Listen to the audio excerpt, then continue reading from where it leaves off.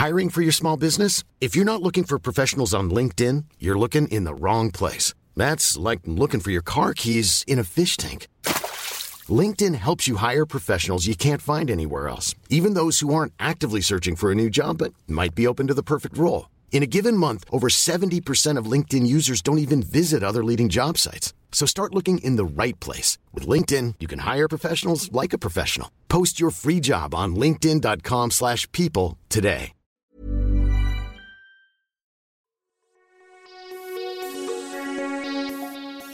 Welcome to Crisis Management. I'm Alicia Sikierska. This is a show dedicated to helping businesses navigate their way through the coronavirus pandemic.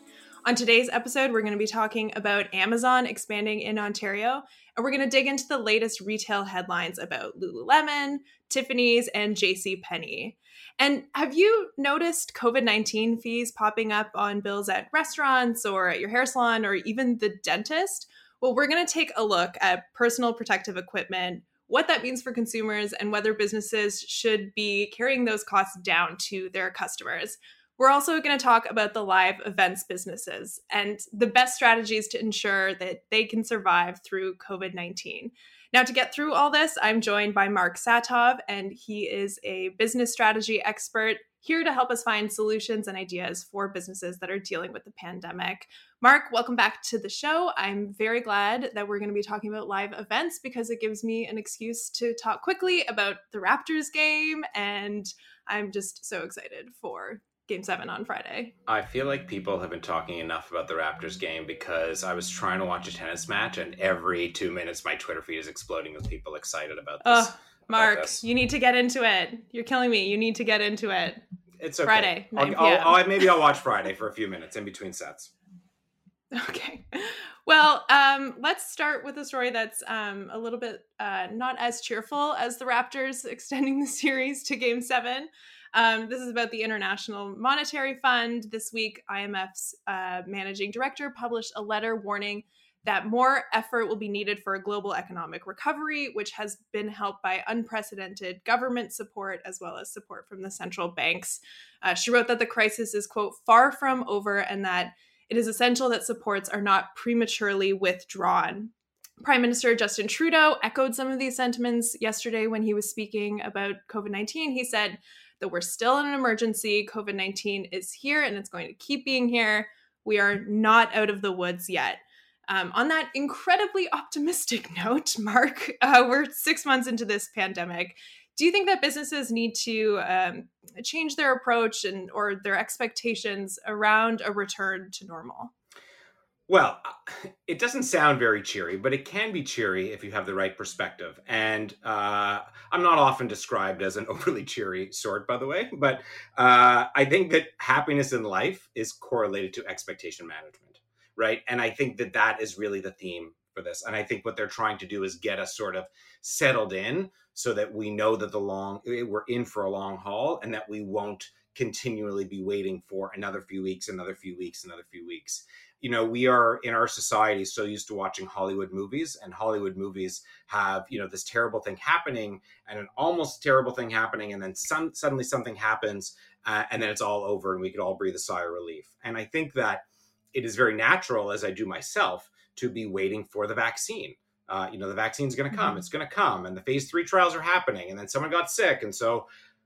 But I think the point is that whether the vaccine comes or not, we are in this for the long haul. And so if you find a way to make that your expectation and build a life for yourself personally and for your business that could sustain the next year or two, then I think you'll probably actually get to a bit more happiness because you'll just accept that this is the way it is. I mean, if you look at some of the events that have, been, I'll say, very significant in the 20th century, starting with the last, I won't say the last because there have been others, but the last really, really big pandemic, it lasted, I think, 22 months or 24 months in 1918. The wars lasted a few years. Prohibition lasted 12 years. These things are, I'll say, disruptive events in society that last multiple years, and people live through them and their lives change, and then they got better. Mm-hmm. Yeah, and I'm glad we started with this because I think it fits into a lot of the conversations we're going to be having throughout this episode, is that not hinging your plans on the end of this, but finding a way to get through it in the meantime while we do wait for that vaccine and a return to actual normal, whatever that will be. But let's move on to the latest news from Amazon. The e-commerce giant announced this week that they are going to be expanding its presence in Ontario. It will open 2 new fulfillment centers, one in Ajax and another in Hamilton. It's essentially the high-tech warehouses where they store, pack, and ship items from.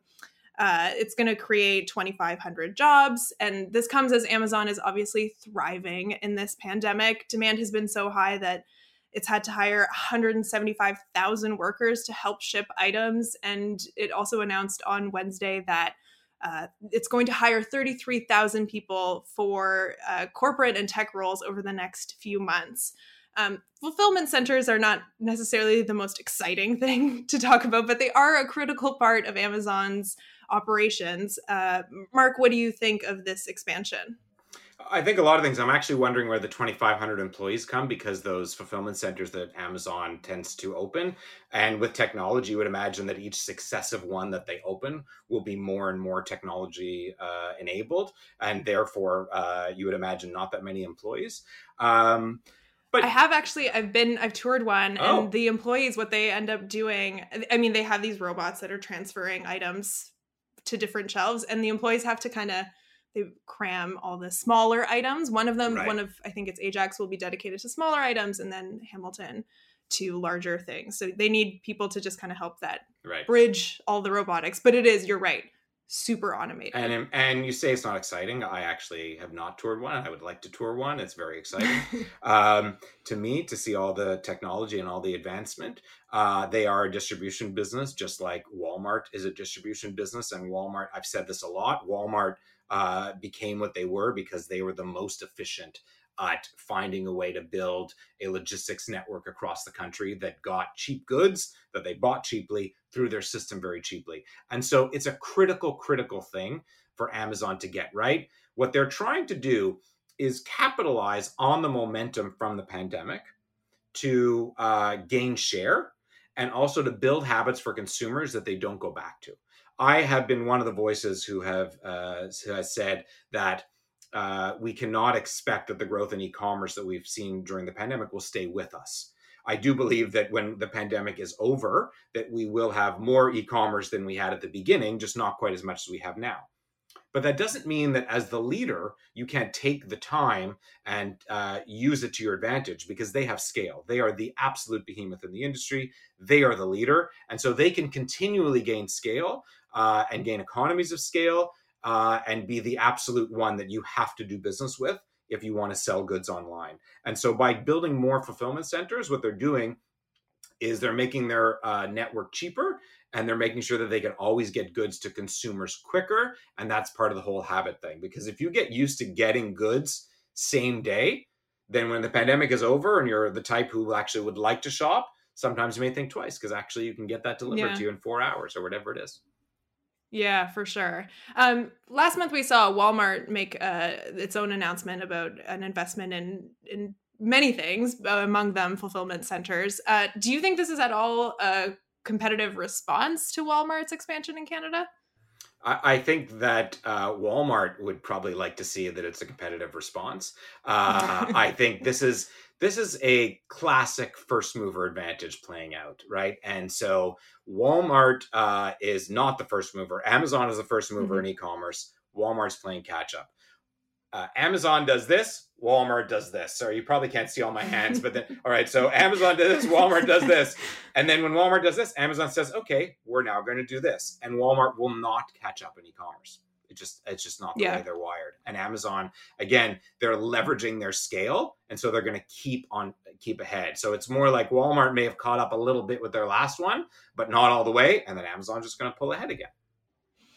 Yep, they are the number one. They're an e-commerce giant for a reason. That's for sure. Love them or hate them, they control. Yeah. Well, Mark, it's been a while since we've done a retail roundup, and there's so much going on in the industry. A ton of stories even broke today that we aren't going to be able to squeeze in because there's so much going on. But let's start with LVMH. It's the owner of Louis Vuitton, scrapping its $16 billion deal for Tiffany. It was struck in November 2019 before the pandemic really hit and was expected to close just a few months after. The company says it cannot complete the acquisition as it stands, citing a U.S. move to impose tariffs on goods from France, as those two countries kind of engage in a bit of a trade dispute. Tiffany is now suing LVMH, and the latest headline I saw was that LVMH is also planning to sue Tiffany, alleging the jeweler mismanaged its coronavirus pandemic response. This was supposed to be the biggest deal ever in the luxury industry. Is it doomed, Mark? What do you think? I don't know if it's doomed. I don't think this is good news for it. I would say the rationale for actually canceling the deal being related to the trade dispute actually is about as strong as the rationale to buy anything at Tiffany's, and there's none in either case. And I know that may sound a wee bit critical. Tiffany's is a ripoff, and by the way, I think the acquisition may be a ripoff, and I think that luxury will come back. Right? I've said this before. We saw it in the last recession, and the last recession was different than this one in that it was structural, and a lot of wealthy people actually had significant reduction in their wealth and significant risk. Whereas here, it's actually a different thing. It's unfortunately an exacerbation of the class divide that we have in our society. It's actually worsening a lot of the income disparity issues. And so what that means, and we don't have to get into a whole societal discussion, but what it means for the luxury sector is that many people who are affluent to wealthy did not have their income impaired as much as others, but they're under stress. And so for them to want to treat themselves to a luxury item should not be unexpected, both during the pandemic and for sure after, as we get into recovery, which when we do, I think we're all just going to be so happy about so many things. And so I think the luxury sector will do very, very well. But having said that, I think they wanted a way out of the deal. I think for sure there was some sort of discussion between the French government and Arnault, Monsieur Arnault, who controls LVMH. I don't even understand. I consider myself to be decent at business. I mean, I do, I advise people for a living. I didn't understand the whole trade thing. I don't even understand how it could impact that, because it's not like goods are moving from the US to France or vice versa, primarily in the LVMH empire, and Tiffany's is an American company. So there wasn't even like an A plus B equals C part of that. I think they just said, hey, you know what? Maybe we're over levered. Maybe we want to negotiate a better price. Maybe they're desperate. Let's do this. And a lot of the times when these things happen, when deals get stalled, I've said this before, it's not about who's most correct legally. It's about who has the staying power. It's like a lot of legal battles that you have in business. Unfortunately, it's not really about the legality. It's about who's tougher, who has more money, and who has more patience, and sometimes who has more anger, like who is really ready to go toe to toe. And that's what remains to be seen. Do you want me to talk about my Tiffany story about how overpriced their goods are? Or we don't have time. It's up to you. I think we're running low on time, so we'll have to pass. But I do feel like we have got a good grasp of where you feel. Let's just say a lot. They're overpriced by a lot. Okay. Yes. Okay, let's move on to JCPenney. This is a really interesting development. As we discussed a few months back, JCPenney had filed for bankruptcy, and it appears it's about to be bailed out of that bankruptcy. Mall owners Simon Property Group and Brookfield have teamed up to and agreed to buy JCPenney out of bankruptcy. They said they would keep a majority of locations open, which could save tens of thousands of jobs that were at risk. What I think is interesting is JCPenney has been struggling for years. The last time it reported a profit was back in 2010. So Mark, what is the upside for Simon and Brookfield? Is this about, we've also discussed this, holding on to that anchor tenant? Like, why do this deal? Well, it's one thing to say, they're buying it and they are saving a lot of jobs. I think whether they're saving a lot of jobs remains to be seen. I think when a company is in bankruptcy, the creditors would rather get 10 cents on the dollar than 0 cents, or 20 cents than 10 cents. And so it's one thing to say they're buying it. I'm not sure I've seen how much they're buying it for. And so if you think about the creditors of somebody like JCPenney, obviously you have banks and the senior debt. And as you move down the stack, you have trade and you have landlords, and landlords may be above the trade because they may have certain guarantees. And so these are the landlords, right? So it's the landlords who are buying them. So they're sort of saying, okay, we're not going to get our debt. We may as well actually trade in what they owe us to actually own the company. And when we own the company, what happens is we get to control the space again. And as a reminder, although I've talked about it before, anchor tenants pay very little rent because they are anchors. They are meant to create the mall and create a space so that the mall owner could then sell or lease other space for very high rent. But when they lease that other space for very high rent to the other tenants, they promise them, not explicitly that the anchor tenant is going to be there, but that there's going to be traffic, which is one of the things that the anchor tenant does. So they don't pay a lot of rent. They are important to stay there for the other tenants, but they also have a lot of control. So the anchor tenant has a lot of control in their space. And what that means is that things like my friend who works for one of the big mall operators said, you have things like no build zone. So you're not allowed to do anything in the parking lot in front of an anchor tenant or in the mall in front of an anchor tenant. And they have stronger clauses in their leases about who can be around them if they sell competitive goods. So if I am Simon & Brookfield, I'm saying, okay, I'm going to buy it for nothing. I'm going to keep them in there. My guess is even if they're not profitable, I could probably still actually generate traffic because people will walk through them. And I could tell all the other tenants, we still have the footfall of X million people walking through every year. And as long as I don't operate them at a significant loss, it's probably good for my mall overall. But I'm not sure they're going to save that many jobs. Because, by the way, if you walk into, even the higher end ones, but for sure the mid-tier like Nordstrom's and the Bay, and then down a tier to JCPenney and Marshall and all the rest, it's very hard to find somebody. Like walk through them and like be in one department and you're like, you need a bullhorn to say, hey, by the way, over here, I want to pay for these socks. It's like, there's always like, yeah, they have the cash register there where you can go, but no one seems to ever be there. Exactly. It's like, I guess, I guess it's a better option having JCPenney stay open than having it be empty and not have that traffic. And they could always make a different decision later, but they at least control, and in my opinion, they're controlling for not much money. Yeah. Okay, before we get to the fix, let's really quickly talk about Lululemon. It reported earnings this week that it was better than analysts had expected. Sales were down from the company-operated stores 51%, but e-commerce was booming, up 157%. Revenue's up. They're still planning on opening new stores this year. They're also going to have pop-ups around the holiday season. I mean, what do you credit to Lululemon's pretty positive results? Is it just because they're a clothing retailer that's in the perfect segment for this work from home time? I don't know how you describe it. What do you think? I think there's a lot. I mean, I think, yes, there's a little bit of luck because work from home, why wouldn't you want to work from home in very comfy gear? And it's not only work from home, work out from home, because it's the type of stuff that you can do from home. They bought Mirror, which I think is very cool. I don't know how leading edge or bleeding edge Mirror is, so I don't know how widespread that technology is, but it's certainly a great thing. I was actually thinking, could I actually get one of those? But they have a great brand. They invest in their brand. They invest in the experience. And they have a sort of replenishment business. And what I mean by that is when you own a Lululemon garment, you know the fit. It's a functional garment. And so it's not like a blouse or a pair of pants where you want to see the different pattern for the next one you buy. You know that you like a Lululemon t-shirt or shorts. And so it's a lot easier to buy one online if you feel that you're working out a lot more, or if you realize, like, given your laundry cycle, you just need one more and you're home a lot, or you just want to treat yourself or whatever it is.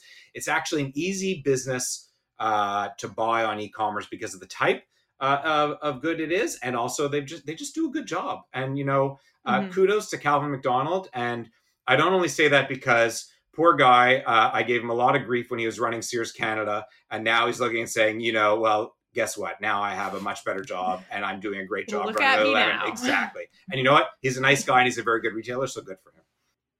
Yeah, I was actually in a mall a little bit back, and Lululemon was one of the few stores that had like a lineup. Oh, down. for sure. For sure. Yeah, they seem to be doing very well. They do alterations on their workout shorts. You know they have a lot of margin if they could do that. Yeah. Okay, but Mark, let's move on to our next segment where we dig into some of the issues that businesses are facing right now and get your ideas and solutions for the fix. We're going to take a quick break, and when we come back, we'll get your advice and dig into some of the issues that businesses are dealing with. I'm Sandra, and I'm just the professional your small business was looking for. But you didn't hire me because you didn't use LinkedIn Jobs. LinkedIn has professionals you can't find anywhere else, including those who aren't actively looking for a new job, but might be open to the perfect role, like me. In a given month, over 70% of LinkedIn users don't visit other leading job sites. So if you're not looking on LinkedIn, you'll miss out on great candidates like Sandra. Start hiring professionals like a professional. Post your free job on linkedin.com/people today. Now, when the COVID-19 pandemic first took hold in March, one of the first things that we saw get canceled was live events. Basketball, hockey, baseball, they're all put on pause. We saw concerts get postponed, conferences get canceled, movie releases get delayed. The list goes on. Some of these events have found a way to restart. Sports are a great example. The NBA, NHL, US Open, all with the bubble approach. The Toronto International Film Festival is starting today, but it's definitely not going to be the star-studded event that we are used to in normal times. This is also the time of year when we usually see the CNE, the Canadian National Exhibition, in full swing. They've had to cancel that event and take a $6 million loss. So its future at this point remains unclear. So Mark, let's talk about the live events business. As much as I want to dig into sports, I feel like that's an industry, particularly when you look at it professionally, that's kind of figured it out. So let's talk about events that are related to smaller businesses. How do you handle this pandemic? And if you have to cancel, I mean, what do you do to make sure that you can one day don't go bankrupt and like the CNE may and still have your event down the line?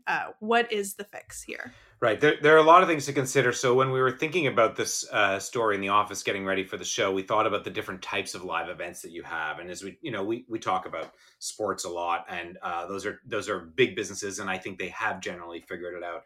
But I want to use them just as an example because I think one of the things that sports have going for them is that people are home, and in a way. So, and we're doing so much stuff that is asynchronous today, right? We're downloading content. Netflix is asynchronous. You could do it at any time you want. The exciting thing about sports, right? We talked about the Raptors.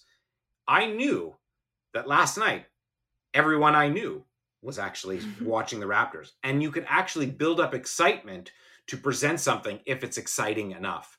And so you may, small businesses aren't like the Raptors or a tennis tournament, but I think that we could get back in a way to some aspect of the glory days of TV and radio where people sort of waited for this event. And because they're home a lot more, and in the winter, unfortunately, I think we're going to be home a lot more, you could actually build up excitement for things. I think, so if you have an event, whatever type of event it is, you may think about what is a sort of moment in the event where you actually will compel people to be sitting in front of their computer, to be watching this keynote speaker that's very high profile. The events business, so I think about the events business in terms of, for businesses, conferences. And I think one of the things about conferences is there are two types of people relative to conferences. People who love to go to conferences, and unfortunately, they're not going to want to go to the virtual ones too much, especially, like I go to this private equity conference once a year. I actually enjoy going out of town and networking with people in the industry. And they tried to sell me a ticket to go to the virtual one. I was like, well, what's the point? I'm not going to go out drinking with anybody or whatever it is. So I'm not going to go. So if you actually like the going, you're not going to go. If you don't like to go, you're going to use this as an excuse not to go. So conferences actually are in a really tough spot because there's nobody who's sort of like, this is actually better for them. And one of the things you need to think about is content today is so ubiquitous and so free. And so going back to the thing I said about a live thing, you actually have to think about what is something that you could bring people and maybe make it live that they cannot otherwise get. And is that something to invest in? And so if you think about entertainers, I think we will see that entertainers are going to do concerts, and they may start to do paywalls, although so far they've been free, because it will still be an event. Like if you're home Saturday night and people aren't going out anymore, guess what? I don't know, Lady Gaga's performing and she's doing her concert and it's at 8 p.m. And it's like when I was a kid, like you waited for the big thing to be on TV. There's so many other live things that, you have. So we talked about conferences, you have gala events, and I'm sure a lot of people are involved in nonprofits. Here's the thing. Everybody hates them, right? Well, it's true. Like most people, if you're in the part of the community where you go to a lot of galas, it's sort of like a big obligation because you get a call from a client and they're like, do you want to buy a table? I'm like, oh my God, how much is this going to be? And then do I want to go to this event? It's, and so gala events are in a tough spot, except you could look at it and say, if you're a nonprofit, well, why don't we skip the gala event? And I actually chair an event. What if you actually say, let's skip the expense of the event and then just go to our donors and say, all right, you don't have to buy a table for 10 grand anymore. Do me a favor, give us a donation for 5 grand because whatever the cause is actually still really important, and we're going to save money and you're going to save money. So there is a theme. I can't decide if I want your clients who drag you to galas to be listening to this or not. You know what? They don't care, because if they give me business and they call me to buy a table for 10 grand, they know I have to say yes anyway. They don't care. Okay.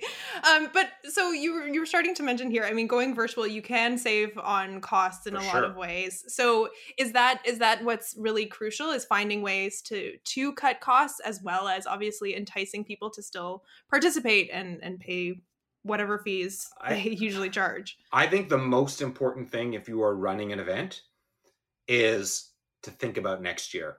And when I say that, I mean any event can withstand, we're not doing it this year, right? Or maybe some of the people will pay the $500 instead of $1,500 and have a mediocre experience to attend, like I said, the private equity conference.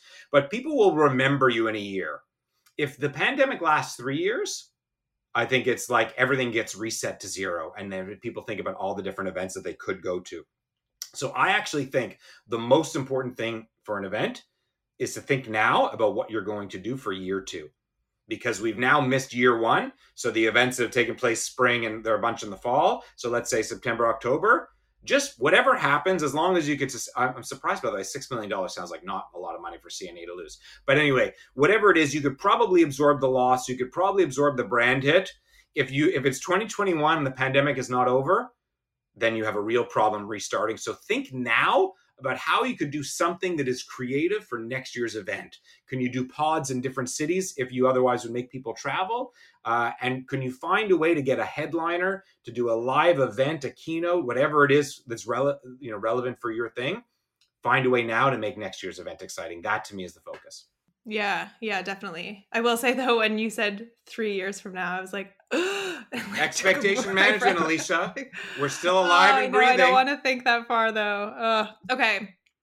Before we wrap the show up though, I do want to circle back to that COVID-19 fees. We talked a little bit about it a few months ago, but I've been talking to friends and colleagues, and those charges to cover costs of personal protective equipment, cleaning supplies have been popping up, not just on bills at restaurants. Some friends have been charged extra at the dentist office, hair salons, other places.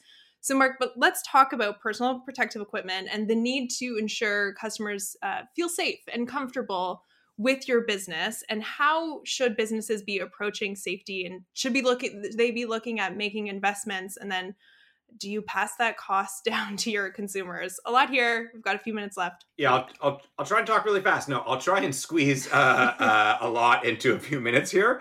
And just so you know, my firm knows a lot about this because we were actually engaged by the National Research Council of Canada, and we did a wide study of what businesses were doing all over the world to get their workers back safely and to get premises open safely.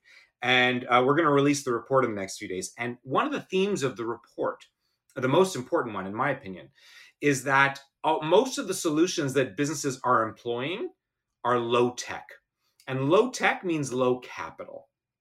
And if you actually look around and you go to the dentist's office, to the gym, or again, you didn't talk about it in terms of a manufacturing facility. That was a lot of the focus of our study, but they are also facing those costs in their manufacturing facility they're making goods to bring to you. The solutions are low tech. They're variable. They're not actually doing gigantic retrofits to their building. They are maybe reducing capacity, using more PPE. And in my opinion, in most cases, it's actually very minimal cost. And so my general message is a few things. You absolutely have to do it, and you have to make a big show of doing it, and you need to make sure that people understand that you're doing everything you can. That's first thing. The second thing actually goes back to, I think, the theme of today's show, expectation management. You should expect to try really hard during the pandemic to survive. Thriving is a bonus. It is not what you should be thinking about. And so if you can survive, then you're doing well, and don't be petty. So if you think about the dentist's office, I have a friend who's a dentist. I won't say his name, but he makes a lot of dough because dentists make a lot of dough. They don't need to charge you $15. Like, let's just be very clear, based on what they charge the insurance company to sort of do a cleaning and look in your mouth for 12.2 seconds. And one of the things he told me was, guess what? They were ready for this anyway, because the protection that they have under normal circumstances is actually pretty close to what they want now. And so I'm not saying that you could never charge, I'm back at the office, so I'm ordering at Ritual. And they asked me to give on every order, they say, would you consider giving an extra $5 to the Meal to Help restaurants out? And I could decide to do it, or I could decide not to. Mm-hmm. Most of the times I decided not to, because I said, well, I'm buying a tuna salad sandwich. Isn't that enough? But if they had raised the price by $1 and not told me, it probably would have been okay. So my point is, there are times you could charge, but you have to be careful, because when it looks obnoxious and it looks unwarranted, not only will people not want to pay, it'll impact your brand. So like I say, don't charge. I mean, in business and pricing, you sort of generally say charge what you can. But here I would just say charge what you need to. And again, you don't need to be making the margin you used to. You need to be making enough to survive, and you need to be getting the people in. So do what you need to do that. Mm-hmm. Yeah, for sure. Okay, Mark, I think that is all the time that we have today. Thank you for this conversation again. If you want to rewatch this episode, you can check out Yahoo Finance Canada's website. We're also a podcast, so make sure you check us out and listen on Apple Podcasts and Spotify. And if you have any questions for Mark or for me, feedback about what you saw today, please feel free to email me. I'm at alicja@yahoofinance.com. Thanks for tuning in.